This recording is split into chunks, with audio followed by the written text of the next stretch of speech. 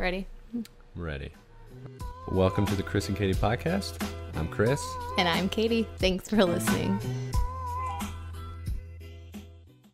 Conversation. Katie and Chris. Topic. Assume. Positive intent. Yes. Wow, got it. We are on the same level. Okay, that was stupid. Anyway. All right. You can take it from here. Right now. Positive intent. Explain yourself. I just recently listened to a podcast and they were asked what quote they live by and that they would like to spread onto others. And that is assume positive intent, which I absolutely loved. Yeah, that's pretty deep. Because they were saying that, you know, a lot of people don't mean any harm. A lot of people maybe are unaware of what they're doing. Are you talking about like in text, conversations? Anything. Actions? Anything. Assume positive intent. Okay. So, yeah, like a text, you could read it as sarcasm or you could assume that it's positive. Exactly. And I feel like, you know, there was a week or two there a couple of months ago where I was just in like a negative slump. And I was like, you know, any little thing, you know, walking on the sidewalk in New York City, like, oh, did you see that they would not move for me? Or, oh, I just ordered something and, you know, the waiter gave me a weird look when I ordered that or asked that question. And it was really weighing you down more so than it was me. I didn't realize what I was doing. Right. But negativity is just this aura and it really brings down the mood. And so assuming positive intent helps you and your own brain functions become more positive. You told me about this last week and I've already used it and apparently it stuck with me that like when something is said and instead of trying to like read into it too deep, I'll just assume it's positive. Mm-hmm. And it like makes me happier because there's less thinking I have to do. I'm just going to assume that they meant good by it. Mm-hmm. And then it's almost like it goes away. The whole thinking, what did they mean by this? Did they mean this? Did they mean that? Just assume that it was good. Right. And it was like it put my mind at ease. Another thing that I really liked about that is, you know, let people prove you wrong in that way rather than make people work to come off in a positive light. You want to do the opposite. Make people work to disprove a positive intent that you're assuming that they're having. Right. And I think that will leave everyone better off because I know that I have the habit of doing that. I read into every little thing. I can't help it. It's like ingrained in my personality. I pick up on small cues. I'm like, oh, that seemed shady. That seemed like it was a little passive aggressive. That seems like there's an ulterior motive there. And I think that, you know, assume positive intent is really powerful. I mean, it is. And once you get sucked into trying to read into people, I've noticed that you notice more things that they do. Mm-hmm. Or the more things that could go both ways. But, you know, maybe they are trying to get away with something. But then you notice every little thing they do. But, I mean, what does it matter to you? Just live your life your best, and you'll be happier. Mm-hmm. And it's like the running analogy. If you're running a race, you can't fully be, or you can't fully give your full energy if you're looking to your runner, to your left and to your right. Mm-hmm. Just look straight ahead and run, and you'll beat everyone. Right. Looking at your opponents and wondering what they're doing or reading into what their tactics are is only taking away from the energy you're putting on yourself to improve. Yeah, I think you could apply that to a lot of things. I think you could apply it to just everyday occurrences. So, you know, someone not moving for you on the sidewalk, someone giving you a dirty look. Maybe they just were in deep thought and I do that a lot. I like replay instances and I just have like the weirdest facial expressions on my face and Chris will be like, whoa, what was that for? And I'll say, oh, nothing. I was just thinking about something else. And so, it could be as small as that or it could be as big as... A lot of eye rolls. A lot of eye rolls. You might not notice you're doing it consciously doing it, but they're there. I know. No, I think I know that I do it, but another thing that I really like is that kind of goes along with the same idea is no one likes to be told that they're wrong or that they're, you know, well, how do you know that? And it's just all about getting questioned. And I really like trust but verify, which is a very similar saying. So if someone tells you a fact and you're quick to play devil's advocate, or you're quick to say like, oh, prove it, or that doesn't seem right, or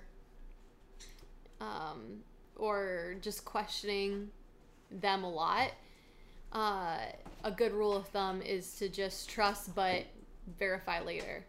And then you have Google for that. You could verify it right after they say it. Sure. But it's about being liked. Like, it's a likability thing, I think. It's like, yeah, you can, maybe you're quick to pinpoint, oh, how do you know that? Well, I don't think that's true. Right. I know what you mean. Yeah. Okay. No one likes hearing that. So if you just trust that, okay, sure, and go along with it. A thing I read to do, and I like doing it. It makes a difference. Instead of saying but, we'll try not to say but replace but with and. I like what you're saying, and I think we can do more to improve it. Instead of saying, I like what you're saying, but we can do more to improve it. Wow, yeah. There's like just that one word, because people know when a but is coming. Mm-hmm. Like, they'll give you a compliment and they're just thinking, but? It's like, yeah, there is a but, okay? No, just sit down and relax. But no, just don't say it. Just don't pause. Just say something and blah, blah, blah. So it's more of a build on your idea rather than a scratch out this exactly. and this and this and replace it with this. Yeah. Yeah. That's more of a likability trait as well. I like that. I like talking about these things because it helps me remember to do those things later. Mm-hmm. Because, people aren't perfect. I'm not perfect. Far from it. Far from it, girl. Mm-hmm. But, and I also like the fact that, it's good for you personally to adapt these ways of thinking, and yes. And it's even better when you have kids around or you're impacting other people who are around you on a daily basis. It's really amazing what positive thinking and positive mentality can have effect. It has an effect on people. Yeah. I just thought of being positive. A lot of people want an awesome job, but think about this. You could be the person who creates an awesome atmosphere at a job. It's like that one person can create a culture. I mean, that's usually the responsibility of your boss, and if they don't do it, it starts from the top. People always like to avoid the blame, or like, I'm not gonna be the one who makes the environment. It's his job. And then a boss might be, I'm not gonna make the environment. It's the employee's job. You mean avoid the responsibility? What did I say? Avoid the blame. I meant responsibility. So we were talking about assuming positive intent, and it really made me think of something that happened to us over the weekend when Chris's family was in town. We went into a bagel shop to get bagels, and it's just kind of one of those places that's smaller, and there's 5 tables if you can get one, but the line's always really long, and you're usually in line for like 15 minutes if it's out the door. Yeah, it's a line. You wait in line, get your food, and then you sit down. And it usually takes longer to wait in line than it does to eat. Correct. That's a major point. That's a big point, yeah. And so we ended up going there. And, there was us and our 3 family members. So there's 5 of us. We didn't have to sit together, but we at least wanted to sit down because, it's still wintertime and it's cold out. So we're not going to eat our food on the go quite yet. And so we got done getting our food. We went to go sit down and there was no places open, but there were a couple of people saving spots. I think you saw it because you were. Well, this is what happened. So we were trying to save spots. We already ordered, and we were trying to find a seat. Our food hadn't come really, like mine did, but not everyone's. And people who just got into the restaurant or into the bagel place, 2 other people waited in line, and then the 2 others found a seat and sat there on their phone, not eating. And this line is at least a 20-minute line. At least. I'm thinking more of a half hour, 40 minutes. And I'm thinking there's like 5 tables, and you and your fat friend are sitting there while your other fat friends wait in line to get food. And I told you I would have said, hey, can I sit with you guys while I eat my food and you guys play on your phone? But luckily we found a table and found another spot to sit. Yes. And so in that moment, it was really ridiculous, and it made me want to write a letter saying, hey, you need to have a sign that says no saving seats until you get your food, because it really should be an unspoken rule of New York. And I think it might be just like an unspoken rule of New York is wait for everyone to get out of the subway when it stops, and then you get in. Yeah. And it's just common courtesy, I would think. They weren't from New York. Okay. They were out of town. Okay. How did I know? Because they were overweight. That's almost a clear-cut sign. Yeah. Yeah, I would say in general. And the backpack. Okay. And the New York City map. Okay. Those are clear signs. That's true. Okay, so the point is I think we let it get to us, obviously. And I couldn't let it go, and I'm just thinking it's so rude that someone would do that. And I wasn't assuming positive intent at all. I was going straight to annoyed, they're inconsiderate, how do they know that that's not what you do here? And I kid you not, it was a day later, I was scrolling through Instagram, and I was following another person from New York who's a designer in the city. And she posted a picture talking about how much she loves New York because she went to Chipotle to eat, and there were no spots to sit after she got her food. So she went over to a man sitting alone and said, hi, do you mind if I sit with you? I'm just gonna eat my food quick and get out of here.